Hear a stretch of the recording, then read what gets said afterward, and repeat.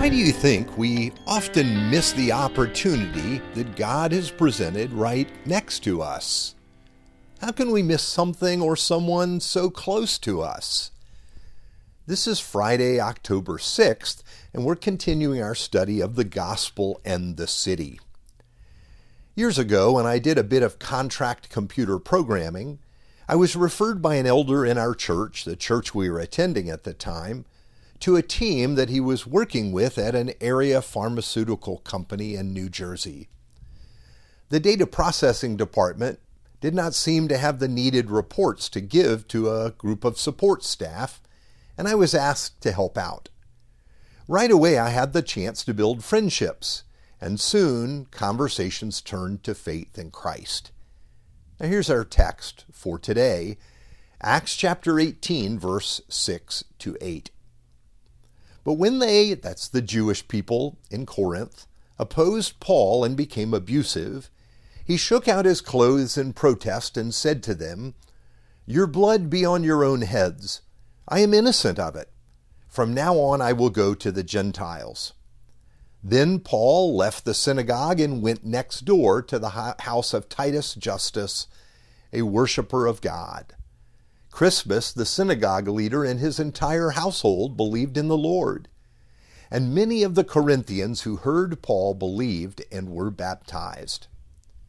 Now, as we learned, the Jewish people resisted Paul in the message about Jesus. We are told he went next door to the home of a Gentile. He did as he said. He went to the Gentiles, and here was a new phase of his ministry that was to change the nature of how he shared the gospel. Now, as we learned a few days ago, some people were more prepared to hear the gospel than others.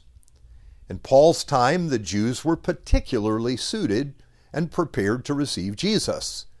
Jesus came into our world to complete the story that God had been telling among the Jewish people. God wrote this story intertwined with their own, beginning with Abraham, going through all of the prophets and kings, all the way to the birth of their Messiah. They understood that as a result of sin, no one could approach God. No one was right before God, not a single person. But God told them that a Messiah would one day appear who would work to restore all things, and he would restore the people to God. But for the Gentiles, this was not their story, their history. So we might wonder, what caused Paul to think that the message about Jesus would resonate in Greek or Roman culture? How can we imagine today that the message of Jesus would fit into cultures so very different from the Jewish culture? But here is the thing.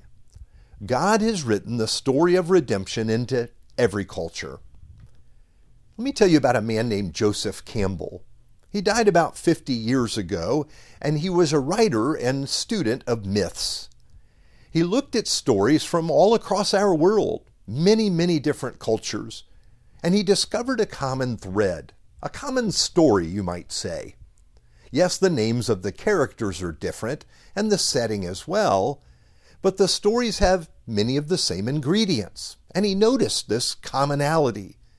He discovered what you might call the one common story that he found to be in cultures all over the place. He describes this story in a little book he wrote entitled The Hero with 1,000 Faces.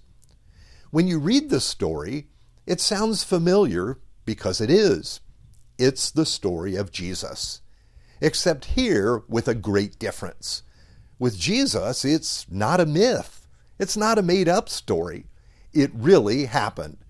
Jesus came in flesh and blood. You see, Paul also knew that God wrote the story of salvation uniquely for the Jewish people, but he also trusted that God had prepared the peoples, the nations of the world, the Gentiles, for Jesus too. So notice what Paul did. He simply went next door to the synagogue. Now, how often do we feel that missions work is across the world, or in a foreign country, or maybe across town? But no, it is right next door where your neighbor lives. It may be right there in your own family. You don't have to go very far to find people who need Jesus. And when you discover that God is already working in people's lives, you realize it doesn't all depend on you. You see, next door for Paul was a God-fearing man, someone God had been preparing for faith in Christ. Also in the city were a Jewish couple that had been forced to leave Rome because for a season the emperor kicked the Jewish people out of the city of Rome. Priscilla and Aquila came to faith in Christ and opened their home for a place for Paul to live while he was in Corinth. And yes, the Gentiles began to respond to the gospel. We are told at the same time that the synagogue ruler, a Jewish man, and then many Corinthians, that is Gentiles from Corinth, came to faith in Jesus. Now, I want to go back to that company where I worked for a short time doing contract programming. One woman there that I met soon took an interest in Christ. I would say that she was already seeking, but being present with her opened doors to conversations that were clearly ordained by God. But here was the thing that surprised me. That man that opened the door for me to work there had known that woman for more than 10 years, and yet he had never spoken with her about faith in Christ. She had been right there in his department, at the coffee pot for the morning break, in the break room, and she was hungry for conversation about God. She was right next door, and he had missed her. Now, I'm not trying to toot my own horn here. I've missed people right next to me for years. So this is a lesson that all of us can learn. So what can help us see these opportunities that are at hand and right beside us? I think it always helps us to remember that God is always working.